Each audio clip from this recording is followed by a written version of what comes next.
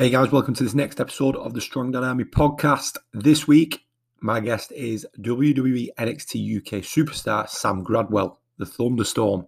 Sam takes us on his journey growing up in Blackpool, from when he first got introduced to wrestling, and his journey of going through all the training schools that he went through, his ups, his downs, his almost career-ending injuries, through to getting signed with the WWE as well. Gives us a bit of insight into fatherhood and an amazing, embarrassing story. So stay tuned to the end for that one.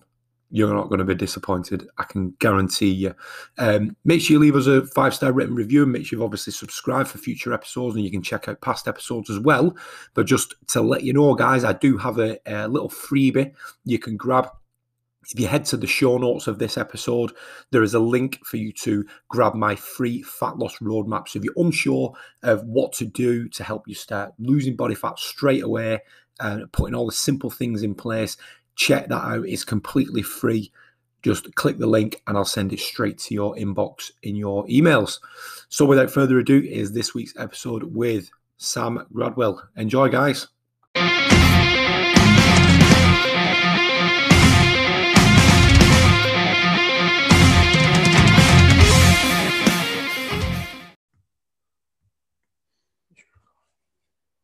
Hey guys, welcome to this next episode of the Strong Dad Army podcast. This week, my guest is none other than WWE NXT UK Thunderstorm, Sam Gradwell. How are you, mate? Yeah. Yes. How's it going, mate? Yeah, I'm good. I'm good, thanks, mate. How's looking sharp as always? Always. It dare not define me. Yeah. Stands at attention at all hours. So do you wake up with it like that? No, I wake up with it like curled, almost touching my nose. It's horrendous, and it's getting worse because I've been cutting it myself throughout the lockdowns. Right. And like with each DIY haircut, it's just getting further back. It's getting further back along my cranium, getting thinner, but just higher because I don't dare trim it. Yeah. So it's just an absolute mess. I'm just waiting for someone to like. Before long, it's just going to be like one singular hair that someone's going to be able to just pull out in a match. Yeah. After the end of that. Yeah, you better get down to the barbers then, mate. Yeah. Right, mate. Right, well, let's just start where I usually start with anyone that comes on, pal, and tell us a bit about growing up in your part of the world. What were you like as a kid? What sort of anything interesting to tell us about growing up in your neck of the woods, mate? Yeah, well, I grew up in Blackpool, so not too far from you. I think we're only about an hour in the car away. Yeah. I've always just been a really like obsessive person. Like anything that I've ever been into, I've been ultra obsessed with. I've never really had any like just passing fleeting interests. Right. It was really like even when I was a kid, like when I was into Power Rangers, I wasn't just into Power Rangers. I wanted to be a Power Ranger. Yeah. Like when I was into dinosaurs, I wanted to grow up and be a dinosaur. Right. Like, fair enough, mate. I was just obsessed with everything. So like when it came down to like getting into wrestling and stuff, like that was it. It just, I think I got into it at an age where it just stuck and never left me. Nice. Yeah. Well, I was just absolutely obsessed. Like the first time I ever saw wrestling was you ever like the old VHS tapes? Absolutely. Like, of course I do. Oh, of course you do. Yeah. Like, my granddad used to bring round.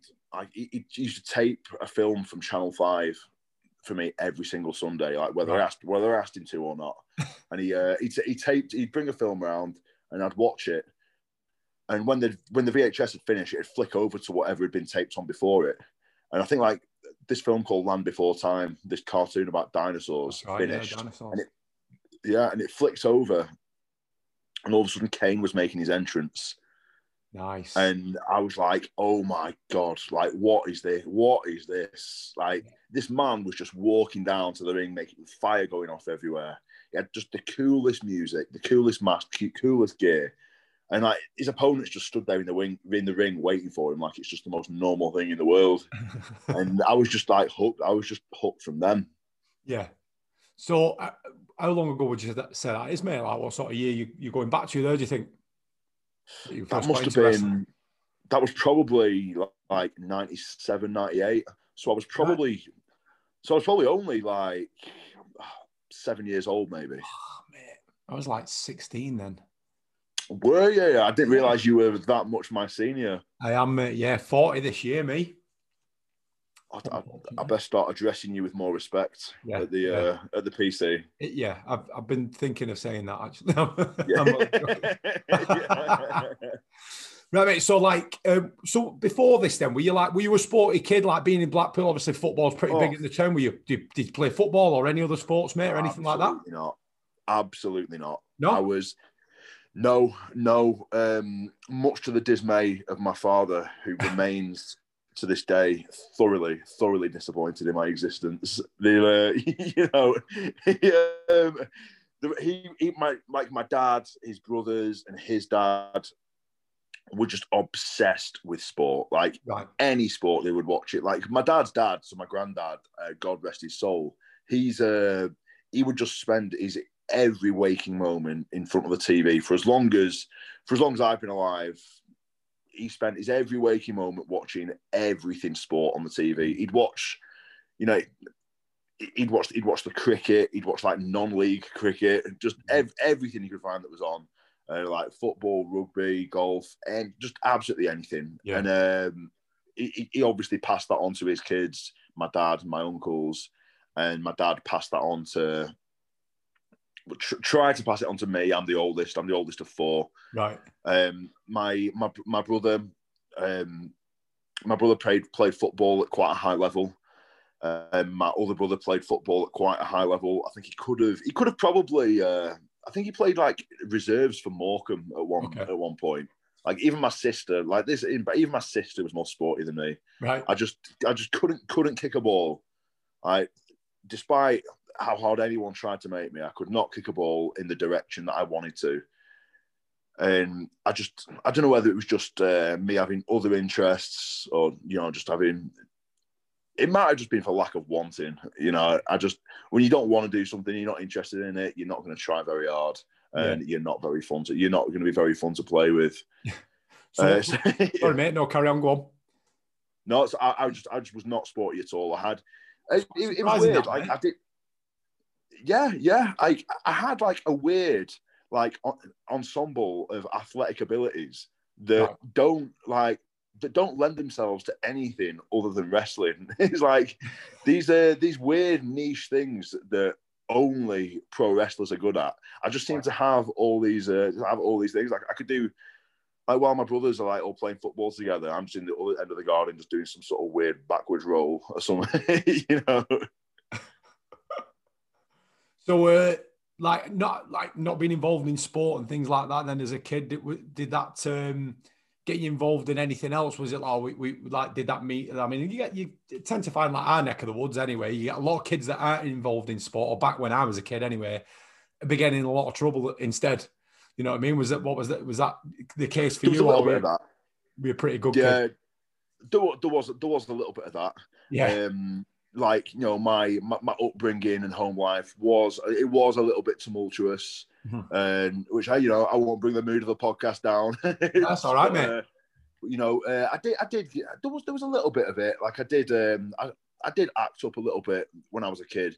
Yeah. But I think for the most part, I liked to. I had a lot of friends. I was always popular. Everyone always thought I was very funny, and I was always like getting into some sort of mischief. Yeah. But I would socialize to a certain point, and then I'm still like this. I'm like this to this day. Sometimes I just like being by myself. Mm-hmm. I wouldn't say I'm introverted, but I think I've got a cut-off point when it comes to social situations where I just want my own space, my own noise, and my own head. And you don't really get that. Yeah. Like people, like there's sometimes like when we're at these camps at the performance center, there's some nights where I just want to be in my room by myself, just chilling out, and my phone will be ringing from usually Ginny or Courtney or anything. I knew you were going to say Ginny. I knew you were going to say. Yeah. Normally Ginny, Isla Dawn, and Nina Samuels will just pester me. They'll just pester me beyond belief to hang out. And it's no offense to them. Sometimes I just need my own. I just need my own little my own little bubble. Yeah. Just to chill, and I'm good. But I think having that as like as a young kid, that doesn't always lend itself very well to like a team sport like football or rugby or anything like that. Yeah. So maybe that was why I gravitated towards wrestling so much. Oh, I did box for a little while actually. All right, nice. I did box, but again, I think that follows like the same point there. Like it's a one-man sport, isn't it? It's something that you do by yourself. And I got into working out very young. I got into the gym and exercising, and that was through. So I would watch wrestling, but when I first started wrestling, it wasn't very like sports and athletic centered. Yeah. It was more the Attitude Era. Cool. So it was more like Stone Cold driving random vehicles and pouring cement into Vince's truck and everything. You know, like in the Undertaker and Kane and like DX. It wasn't that sport. It was all entertainment. It didn't seem like something that you needed to be an athletic person to do. You just needed to be a bit mad. I think that was kind of the perception. Yeah. No, I know what you mean, mate. Yeah. But my first introduction to working out was watching the Rocky movies. Yeah. So I used to go to Blockbusters, rent one of the Rocky films. I would just watch it up until the training montage, and then after that training montage was done, the adrenaline would just surge through my body at such a rate that I would just decide to go for a run. But I had no idea like how to pace myself, so I'd just blast out my front door, just break out into one max effort sprint, probably get like completely gas out probably before I even hit the end of the road, and just slowly trudge back to my room out of breath and just carry on watching the film. Oh, what a nightmare, man. But I know what you're saying about those Rocky films, man. I was exactly the same. I think I've spoken on the podcast about this before, but like there was a period we'd come back from school, me and my brother, and Rocky 4 was always the one. I'm sure you probably agree with the training montages. It's Rocky 3 or 4. I'd say. It's the best. And it was like we'd get home from school, the tape, because we only had VHS then, would be in place. You know, we'd rewind it every night. We'd get home, stick it straight on, and then me and him would either like wrestle, we'd have a fight in the back garden, whatever it was, just to get the energy out of watching it. It was brilliant. It's the best. Like people don't know how lucky they are to have like YouTube and stuff like that these days. Absolutely, Paul. Very. Absolutely. So wrestling then, man. So you've said about where you were like, you know, you first sort of introduced, you saw Kane, you were like, what is this? But when did you actually try it out? Or, you know, where did you go? When did this happen? What led you to giving it a whirl? So there was, when I was in high school, I think in maybe like year 10 or 11, probably more year 10. There was, I think this was like when we first started being allowed to like use a computer in school or like use the internet, I should say. Yeah. And as soon as we had like a bit of freedom with internet browsing, like when I was supposed to be working, I'd be like Googling like wrestling schools, Blackpool. Yeah. And one came up literally just down the road from me. Wow. And I wrote the number down on my hand. And when I got home, I rang it, and this guy, I'm not going to say his name, but he's pretty well known around Blackpool for, you know, for being a bit of a Billy bullshitter. But at the time I didn't know that. Right. I rang him, and he says, right, if you're really serious about doing this, I'll train you for £5,000. Right. So I'm like, oh, well, that sounds like a lot of money, but I'll hear him out. Right. And he goes, but don't worry, I make that per match. So I'm like, right, okay, yeah, this all sounds very legit. And he goes, and when promoters all around the world hear that you've been trained by me, you'll be making that in no time too. So it might seem a lot now, but you'll be making your money back in no time. Yeah. So I knew that my granddad had like a little savings account for me for when I left school that he'd intended on me using to get driving lessons on a car. Mm-hmm. So I didn't know how much he'd say. It was not £5,000. But I rang him and I rang my granddad. And I was like, Granddad, I need £5,000. Like, you don't understand. I need £5,000. Yeah.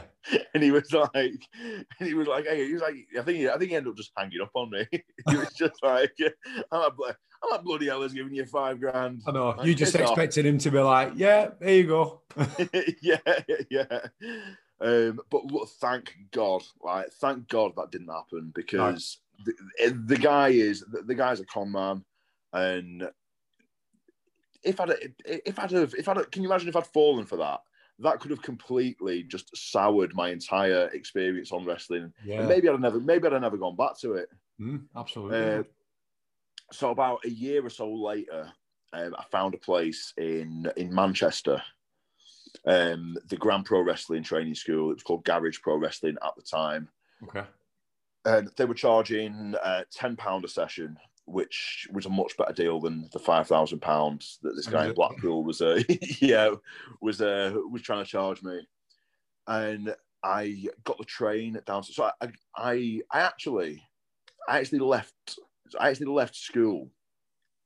I left school at 16. I did like 2 weeks of sixth form and just couldn't bear it. I just couldn't bear being treated like a child anymore. Yeah. So I got a job as an office junior at a stockbrokers, where I was treated like even more of a child. but at least I was a child with like money in my pocket. Yeah. So every weekend I'd get the train up to Manchester, do a 3-hour training session at the Grand Pro Wrestling Training School, which was run by Johnny Brannigan.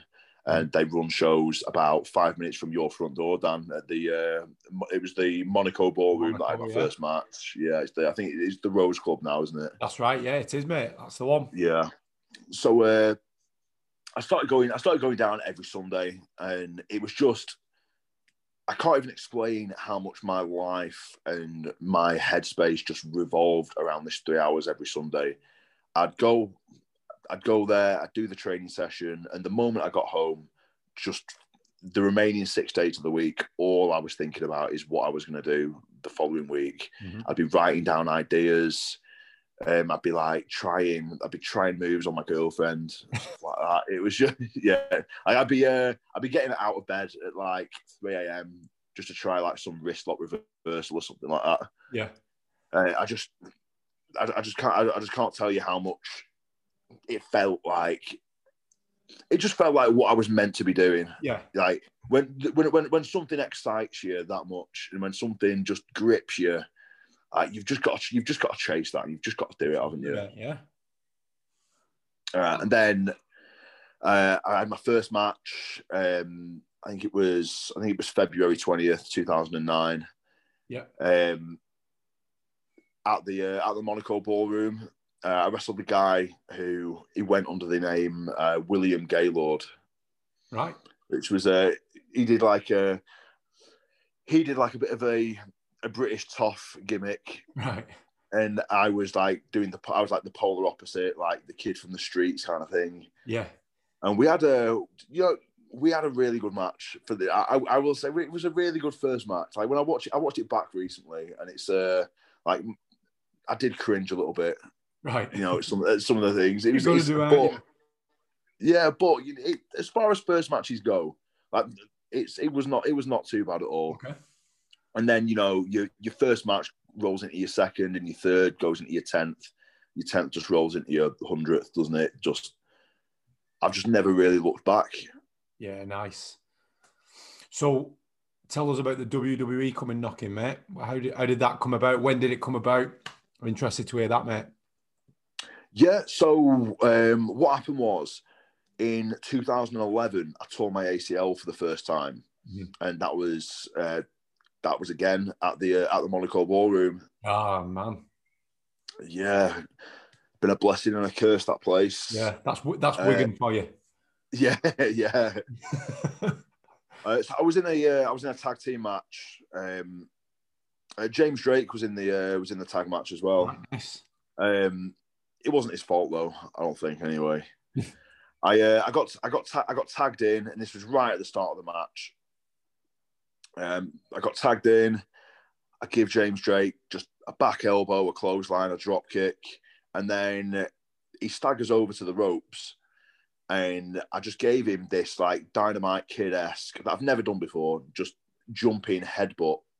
And as I landed, I just felt a pop in my left knee. Right. And I bent down to adjust my knee pad, and because something felt off. It honestly, it felt like my knee pad had maybe shifted or something like that, in a really like uncomfortable way. And then then JD bends over to pick me up, and I gave him a European uppercut. And as I did, I twisted to throw the uppercut, and I just went down. I just absolutely went down and didn't get up again for some time. And I had to go on I went to the hospital in Wigan. Yeah. That night, like in my full wrestling gear, everything. I went straight to the hospital, and this doctor, like, I saw my knee was swollen, like my knee had just absolutely ballooned almost instantly. Mm-hmm.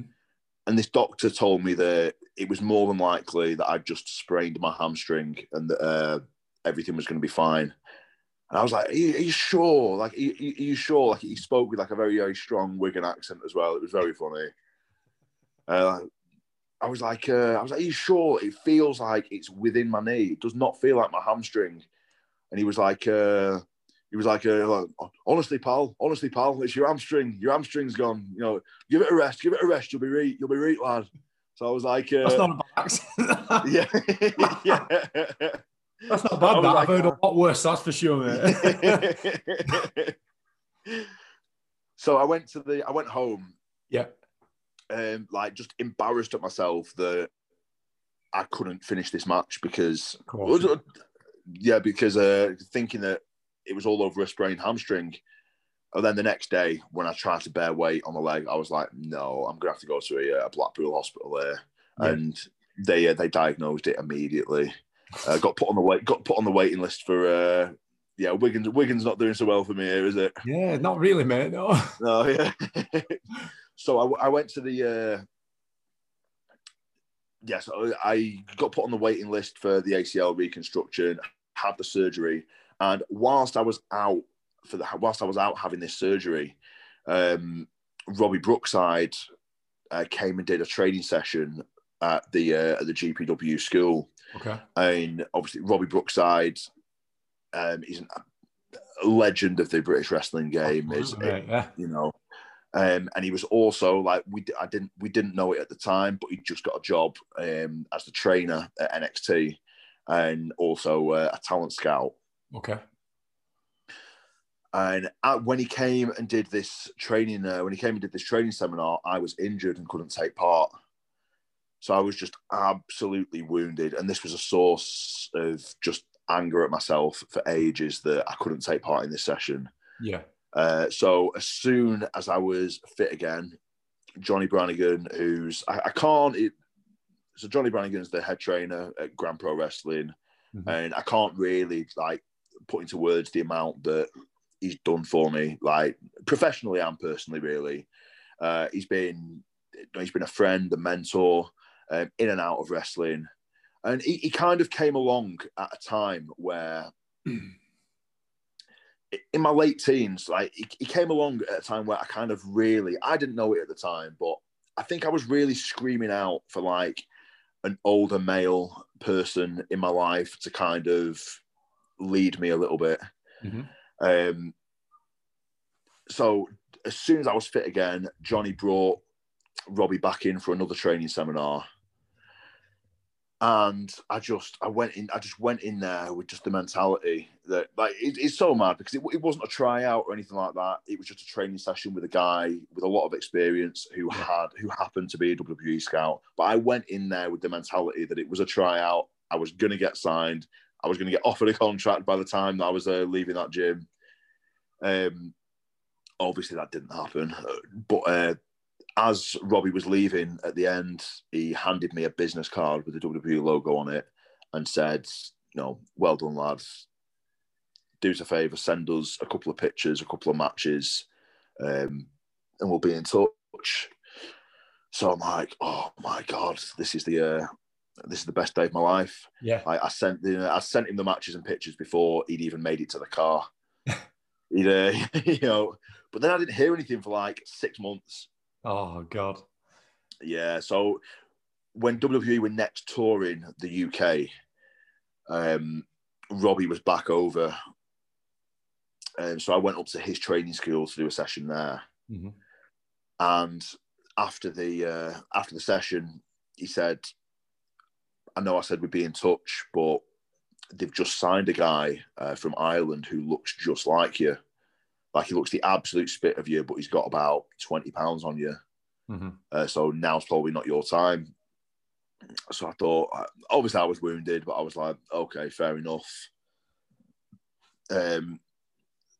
I'll just put 40 pounds on then, you know.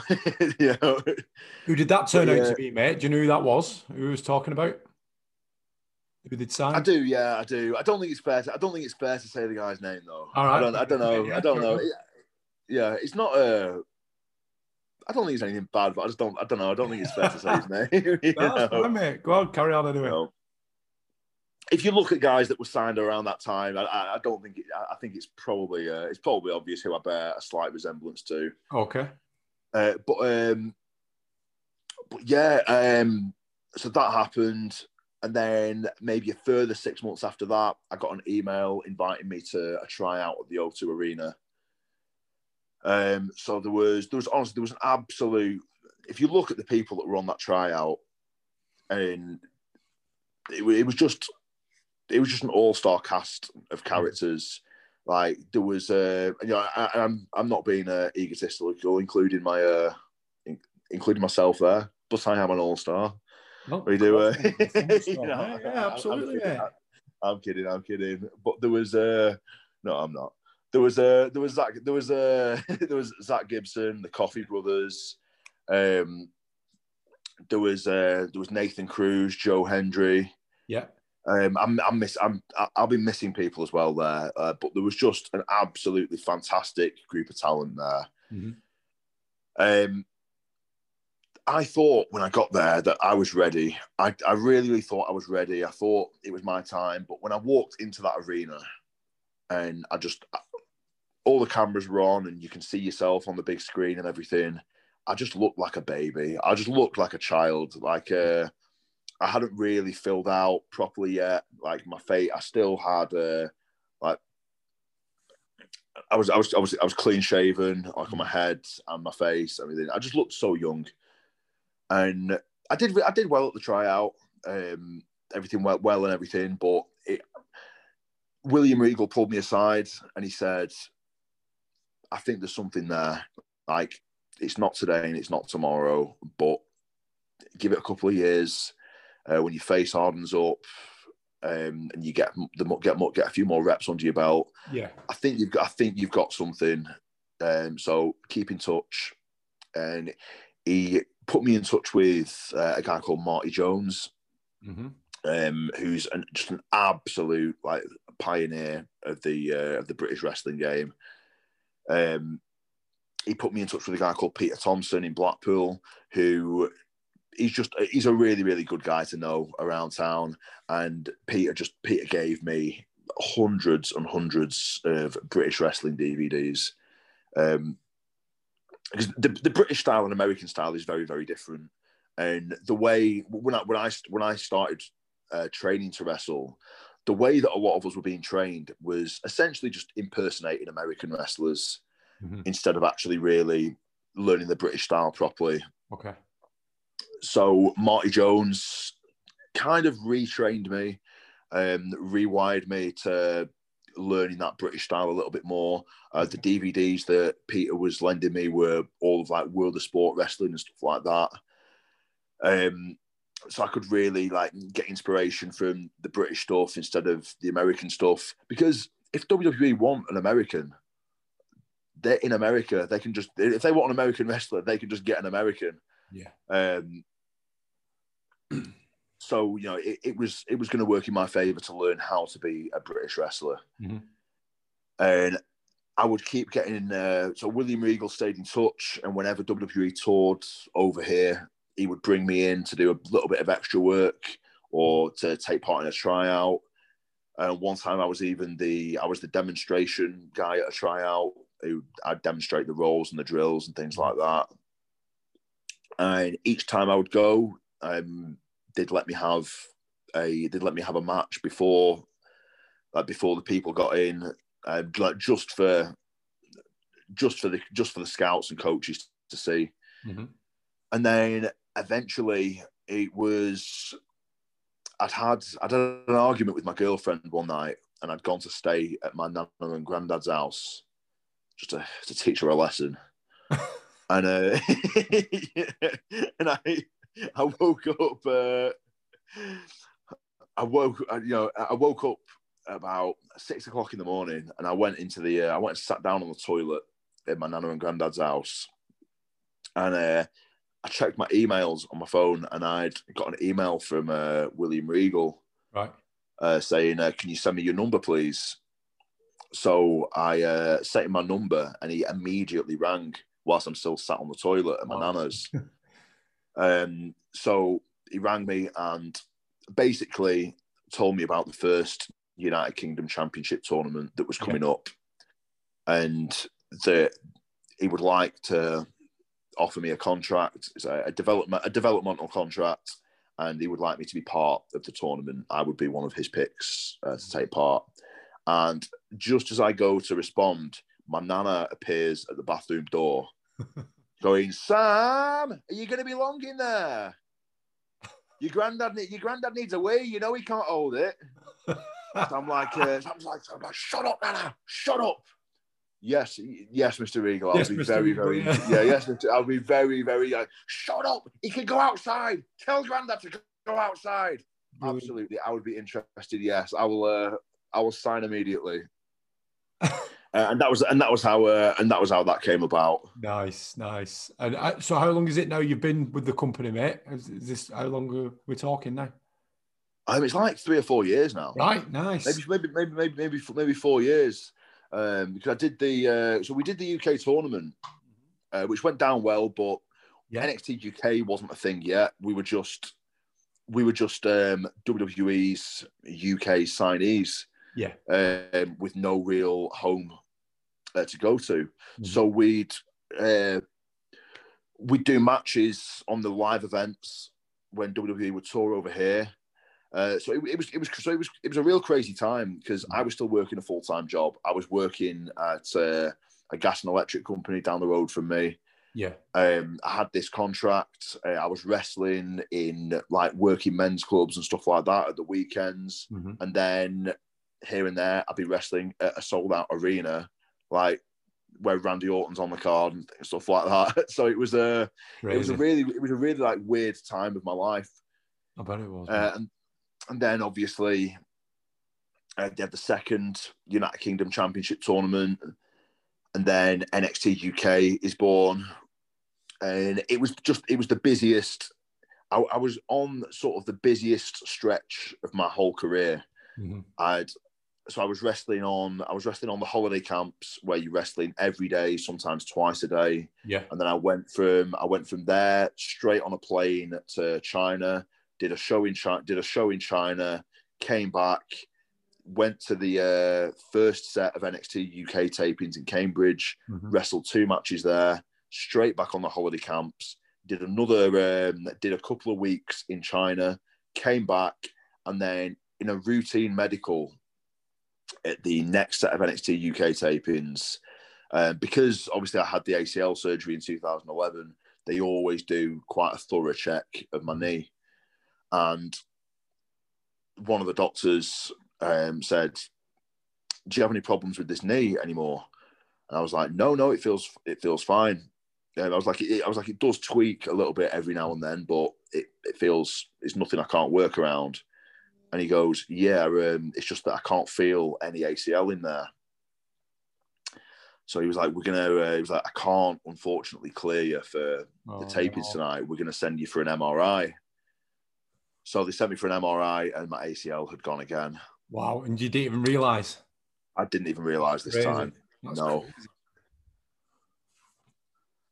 So I had to go for the surgery, and whilst this was all going on, like my contract was coming up, and I just thought there's absolutely no way they're going to re-sign me here. Mm. I was just like,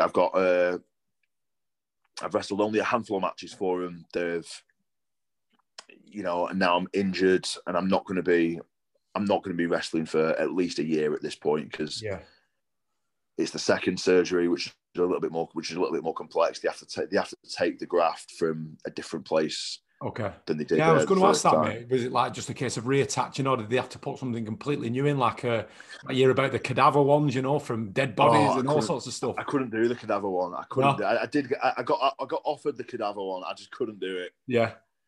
So for the first one, they took a strand of my hamstring. Okay. And did it with that. The second time, they took a strand of patella bone tendon, and that's where, like, whenever I train with you, you'll always hear, like, I still get a bit of pain at the front of my knee from where that graft was taken today. So normally when I'm doing like a split squat or something like that, sometimes I'll just feel something down the front of my knee, and that's normally when I'm asking you to sub an exercise or something like that. Yeah. But yeah, so luckily they WWE re-signed me again. Oh, great. That's good. Even though I was on the shelf, that was always one of the things that sort of meant a lot to me. Because I would have been well and truly screwed at that point. Like, it would have been, I wouldn't have been able to get a regular job, because who's going to take on someone who's can barely walk, is waiting for a surgery that's going to have them on the shelf for a good while. I wouldn't have been able to wrestle for God knows how long. Mm-hmm. So it always meant a lot that WWE provided that lifeline to me. Like, whilst I was out injured and whilst I was rehabbing, I never had to worry about feeding my son and things like that. That's what I was going to ask, mate. Actually, I was going to ask, was this sort of around the time, was your son due, or was he already born? Because I can imagine that made it even more difficult, no doubt. So my son was, actually due. When was he? Let me think. So his mom got pregnant with him around the time of the first UK tournament. Okay. We must have been celebrating. So it's we got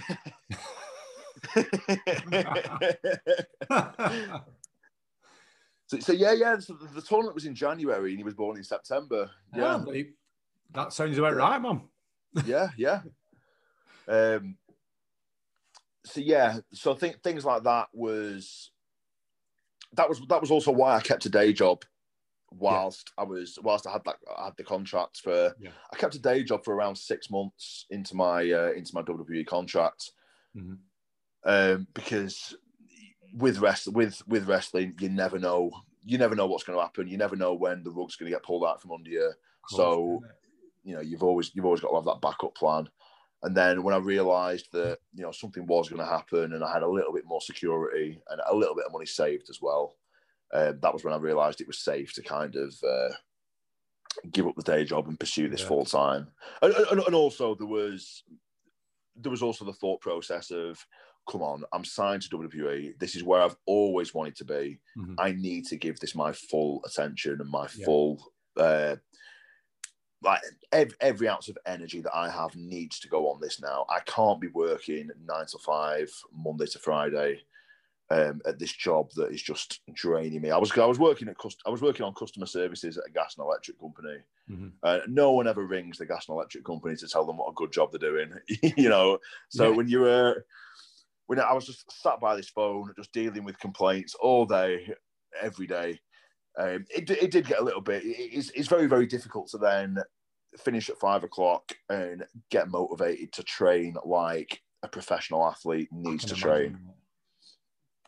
There was the thought process was definitely I need to give this everything I've got. Mm-hmm. Nice. So it's and fortunately, mate, you're still in that position today, mate, and it's. All being well, it won't be too long until you're wrestling in front of crowds again, mate? Let's hope so. That's the next. It's been because of the injury, because of how long I was out for. It's been It's been like 3 years since I've wrestled in front of a crowd. Wow. Getting on for that. At least it's got to be 2.5 years. Well, by the time it comes round, no doubt. Oh, yeah. So, That's like, crazy. everyone else it's been long for everyone else. It's been long enough as it is. For me as well, I was out with this injury for nearly, it was for nearly 2 years. Yeah. Because one, obviously the surgery was more complex, so it needed a year. And then there was a little bit of,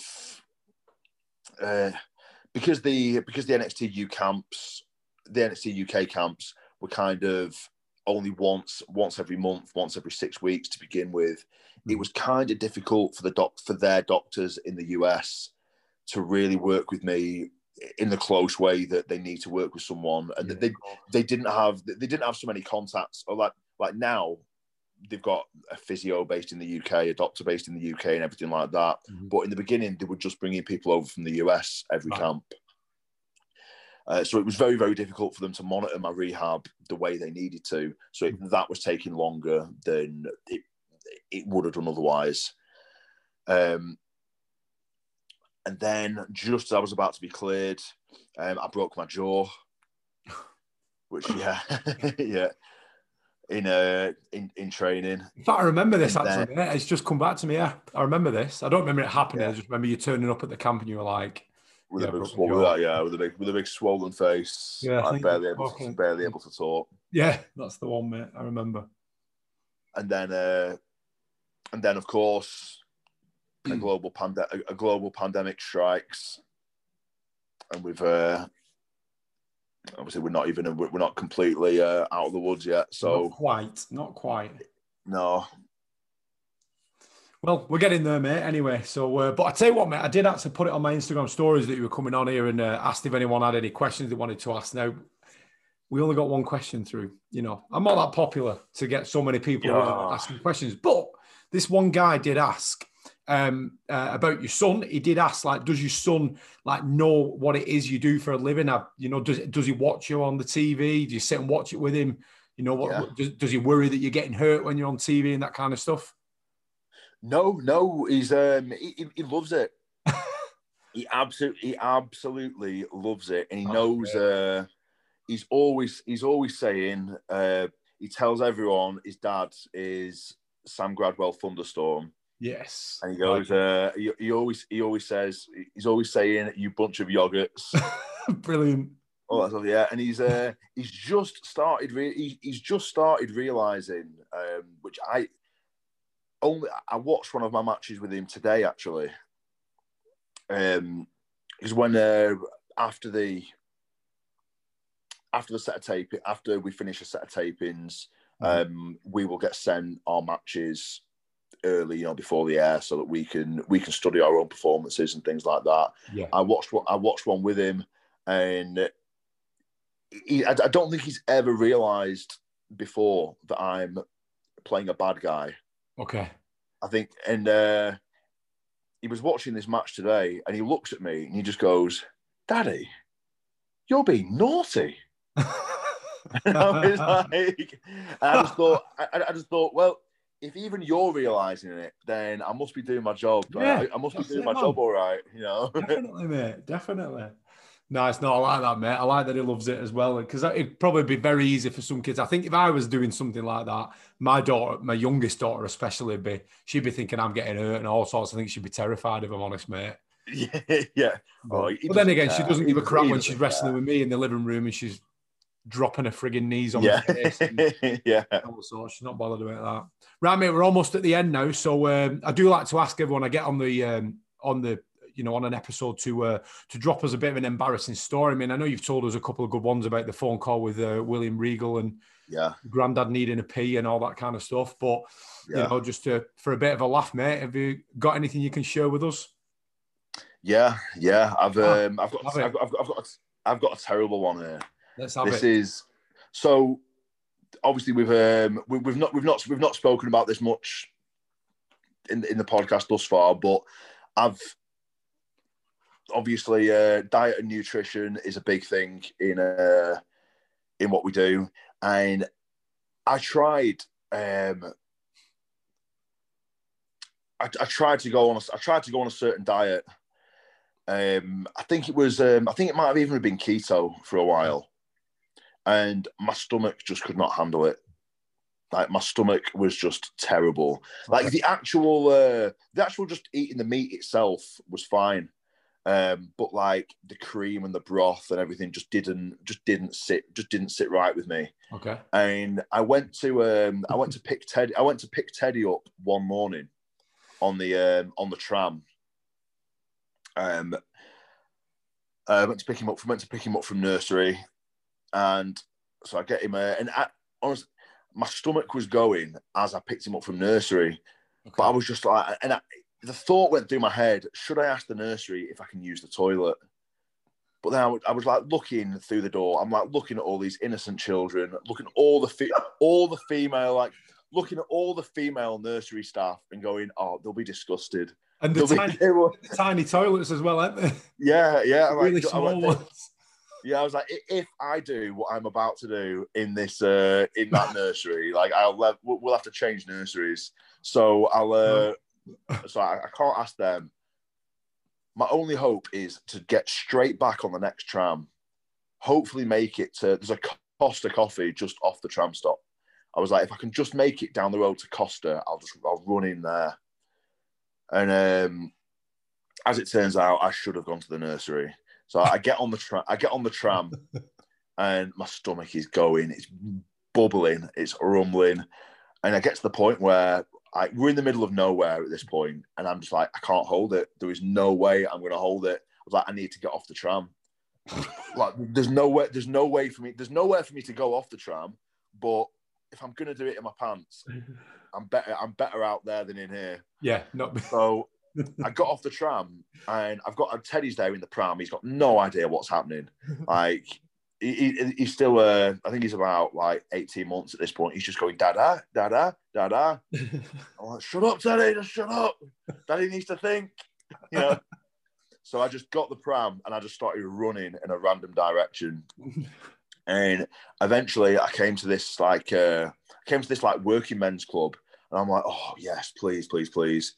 So I get to the door and it's locked. Oh, God. Like there's it's closed, locked. So there was just nothing else. There was just nothing else I could do.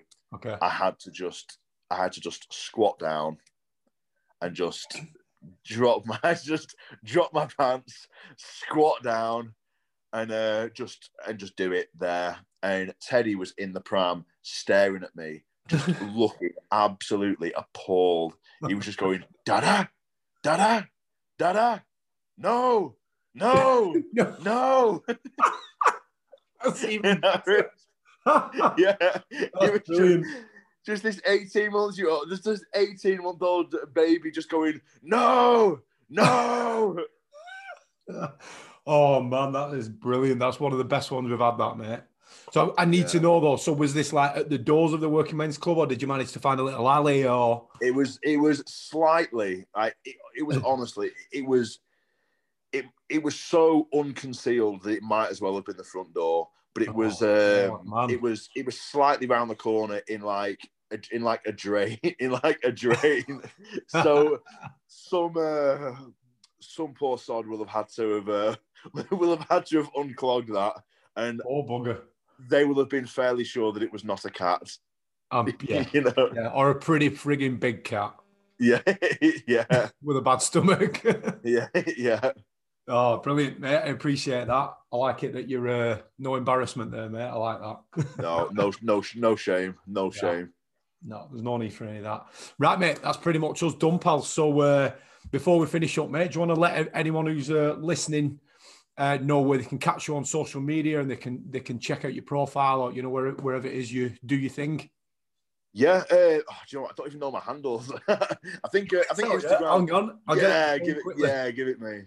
Right, it is. It's Instagram is Sam Gradwell 1, not the number 1. Oh, I should have known that. That's easy. Yeah, Sam Gradwell 1. Yeah, get on me on Instagram. NXT UK is every Thursday, 8:00 on the WWE Network. Every Friday, 10 p.m. BT Sport. Nice. Right. Cheers for your time, mate. I appreciate it massively. Thanks very much, mate. Great All right, talking to mate. you, and I'll see you soon. Cheers, brother.